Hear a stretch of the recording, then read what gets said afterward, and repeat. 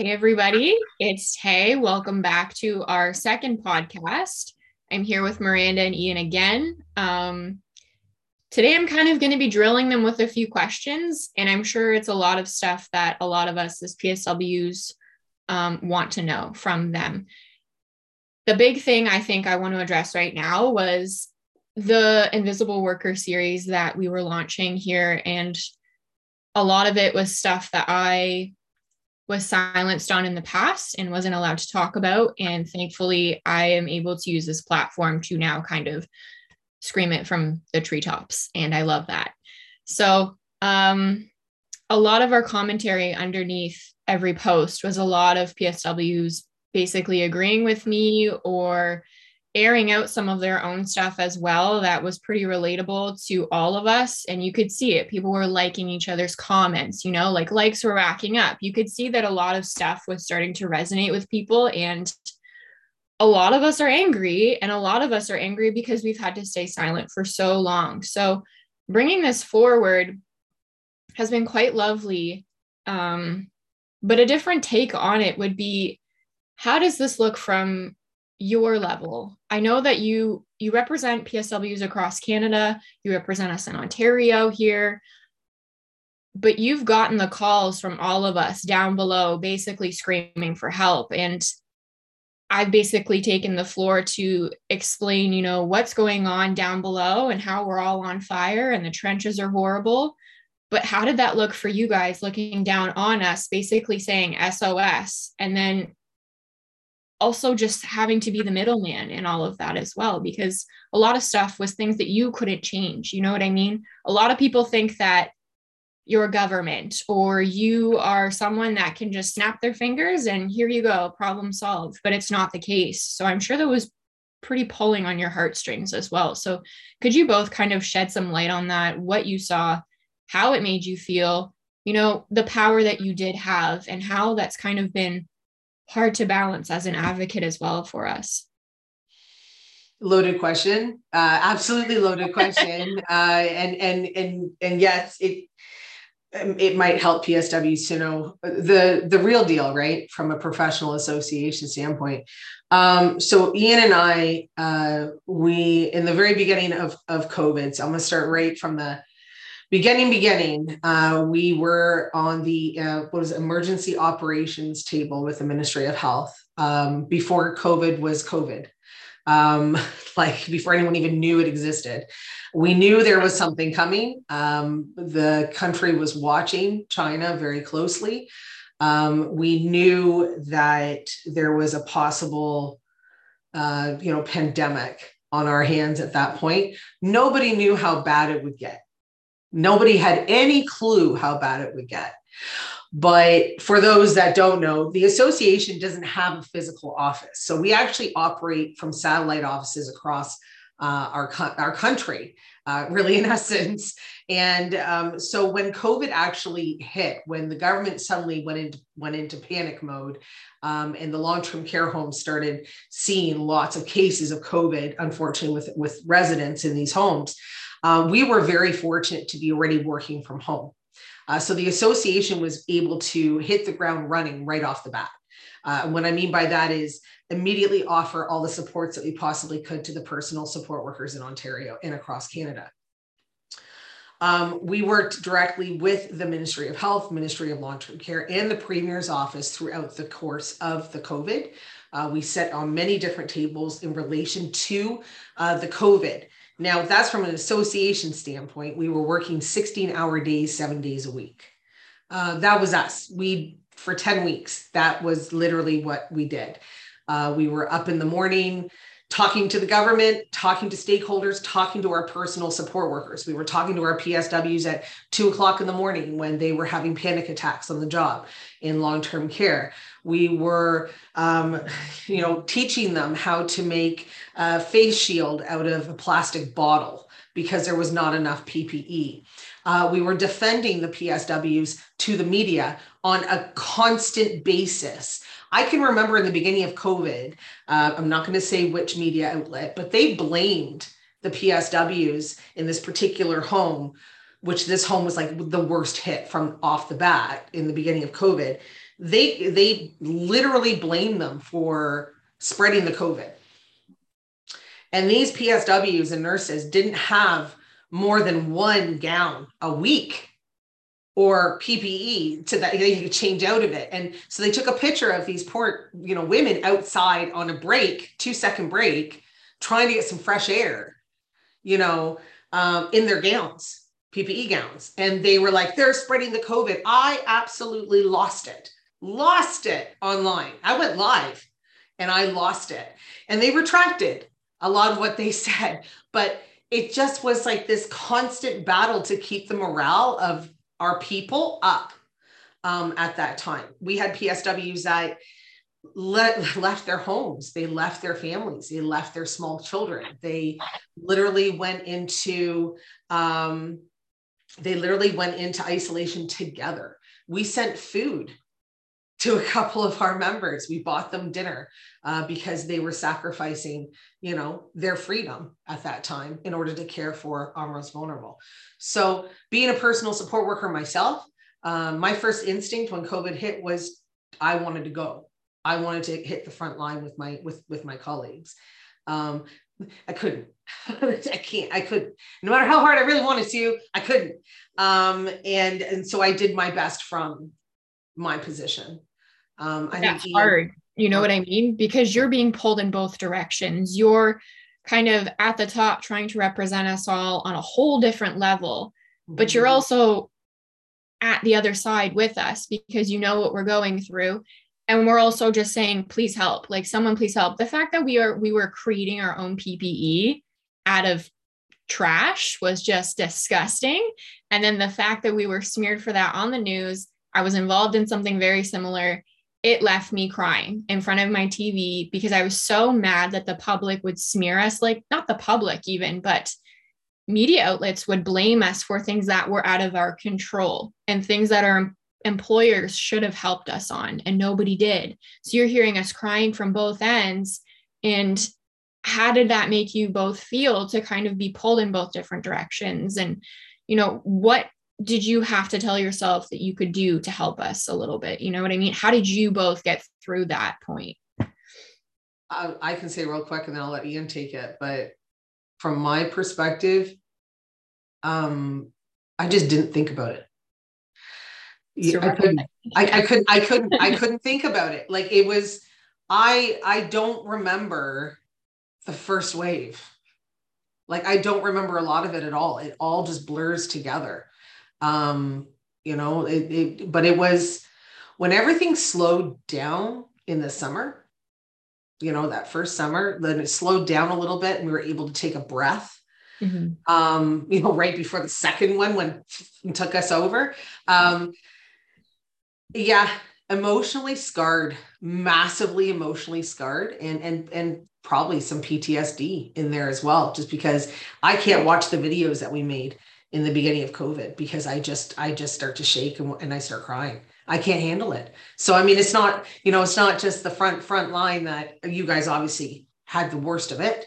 But because if you're in a position where you're trying so hard to enact change and trying so hard to help people and you can't help people and you can't get the PPE fast enough to them and you have to sit and listen to people cry on the phone and scream and the absolute terror that was I got goosebumps talking about it, but I mean, the absolute terror that with what you guys experienced. A part of it has definitely stayed with me. So I can't speak for Ian, but.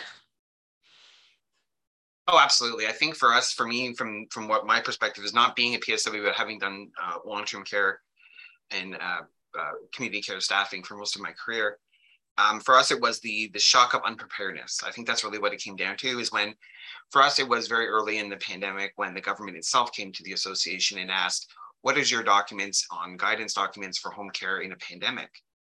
And they didn't have any, simply did not exist at the government level. So we spent some time leveraging our communities to address that. The other challenge is that and the reason why we were kind of impacted even very unusually is that a week before the pandemic, just before the pandemic, we were told by the government, certain parties within the government of Ontario, that the PSW file is no longer considered a major priority for the government. We're moving towards something to do with the economy. Within a week, within 7 days of that time, they said, not only are we entering into an emergency situation, which means all collective bargaining agreements are hereby suspended. So the traditional players, which were collective bargaining agents, suddenly had no authority to act or to impact the emergency situation or the emergency planning element. That came suddenly onto the associations back onto our back. At the same point in time, the government decided to make personal support workers an essential workforce. So the profession was forced to mature at an extremely fast rate. Within about literally hours, we went from being a non-priority to a significant priority of our society, not only just government. The impact for us was amazing in the beginning. It was not only terrifying, but to answer the first part, it's adrenaline that gets you through it, because you don't stop and you don't have time to stop, because it's every day is 16 hours. You wake up and you go to bed to it. But it was a worthy fight. And I think that also kept us going, is that it was a good fight, and we wanted to offer our support. The end of that time came, and I can say this honestly, all the associations and groups were working as one team to solve this problem, right up until the government decided they were going to make money available. As soon as the government's making money available to the situation, the cooperation among the frontline healthcare elements vaporized. Suddenly, all the elements went back into their silos and began to immediately petition for that money. The overall aim of trying to protect the society became secondary to trying to secure those sources, to secure those funding sources. Almost all the associations, with the exception of us, are almost guilty of that, because they really became priorities in that. Mostly these are larger players, but you see that with the growth of long-term care homes. So it was a lot. I mean, I think I covered a lot, but it was a big issue for us. It was a huge change. No, like I'm very glad that you touched on money, and also on government sort of brushing it off a little bit. You know what I mean? We weren't a priority at the start, and well, we were sorry, you go ahead. No, and if I can, the reason we weren't a priority is we were asking if PSWs could be integrated into the post-traumatic stress elements, and they said, well, that's not really something that's a priority for this government. And yet here within several months, most of the population of personal support workers is greatly impacted by PTSD. So that's a new fight that's coming down the line for us, is that we got to work towards that. Just mention as well, sorry, Tay, can I just mention as well that through the COVID, like Ian's talking about the money, we did work as a team with all the other organizations. We never received a dime from the Ontario government to do what we did. I mean, we grandfathered over 2,000 international healthcare workers into Ontario's workforce. We created PSW SWAT teams. We had lists. I mean, the selflessness of PSWs is what really humbled the association. We had PSWs coming out of retirement. We had PSWs making, our SWAT teams, we had teams go out to Ottawa on a 3-month contract that were there just to assist. They witnessed some of the worst elements of the COVID in these homes. And as soon as they were done there, they asked us if there was another location, and they picked up and went off to that next location. We had long-term care homes calling us, emailing us, screaming for help because they're in full COVID. We would send out, this is the part that drives me nuts though, we would send out like 30 PSW emails, whatever. They'd show up and the human resources department will want to try to do an interview. They got no one on the floor. It's full COVID. And they want to do a bloody interview with the PSWs. I couldn't. You couldn't tolerate that. That was it was not something. An emergency. No, that was really baffling. And I think one thing we can all agree on is that greed played a huge role in the current crisis, and it's playing a bigger role now than it ever did.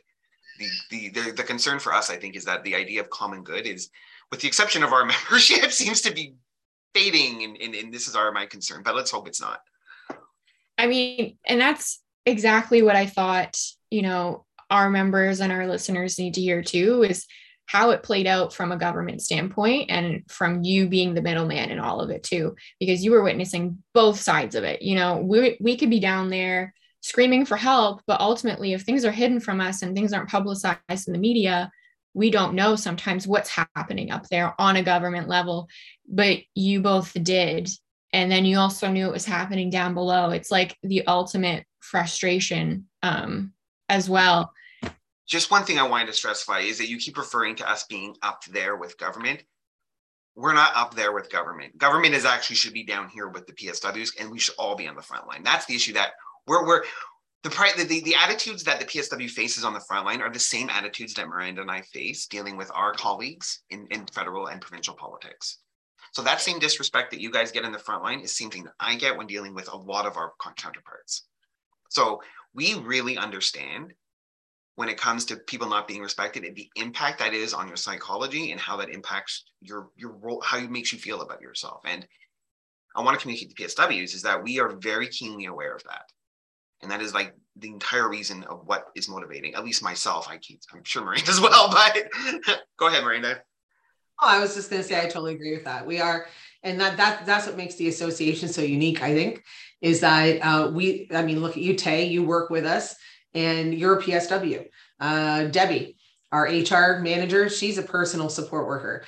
We try to keep PSWs as close as possible to the association because that's the whole reason we exist, is because of the PSWs. That's the whole reason why I started this association, was for the PSWs, because we had nothing. We had nothing. And I should point out, though, where the government's concerned is that they weren't, and I'm going to get slammed for this, and I know it, but they weren't all bad. They weren't.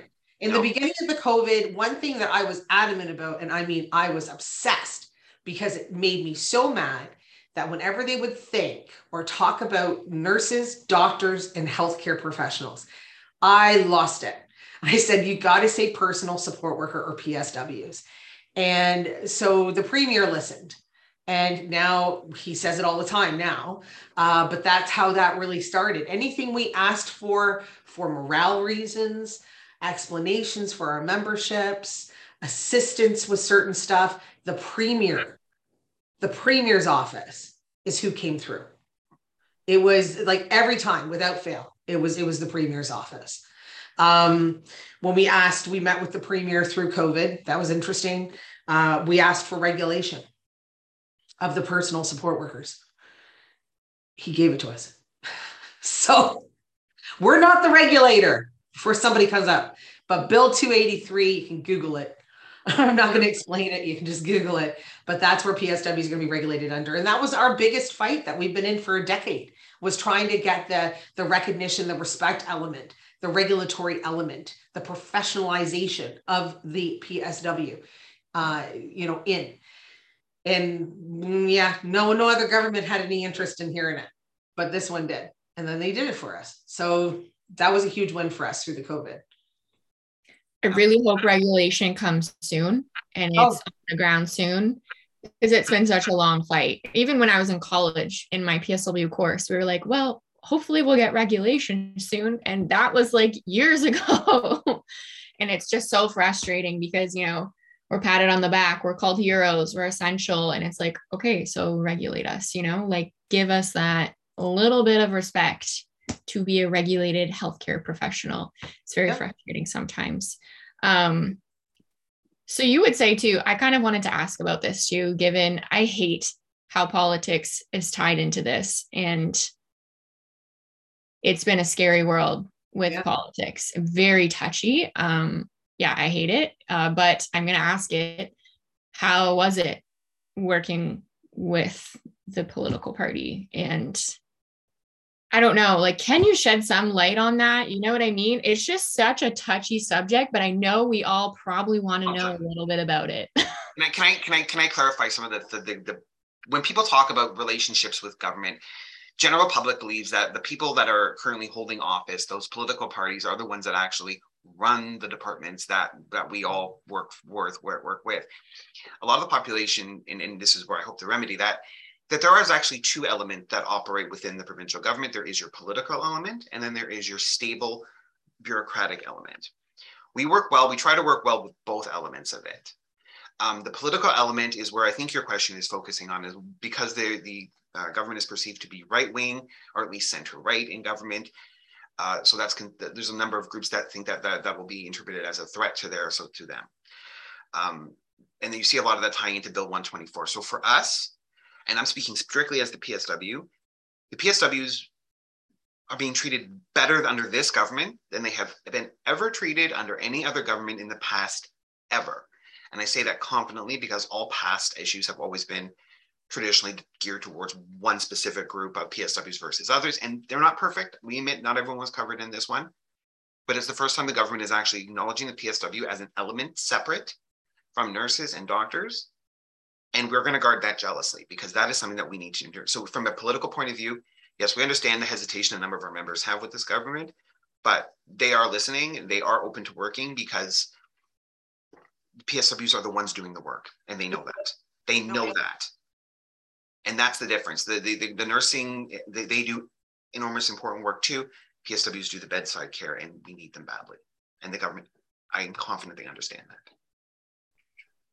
Okay, good. I hope that we do. I hope that there's some more change coming as well, because it's been a rough 3 years. It's like even beforehand, like we've all had these issues beforehand. You know what I mean? We were all on the ground screaming for better patient ratios and, we're short staffed, all of this stuff.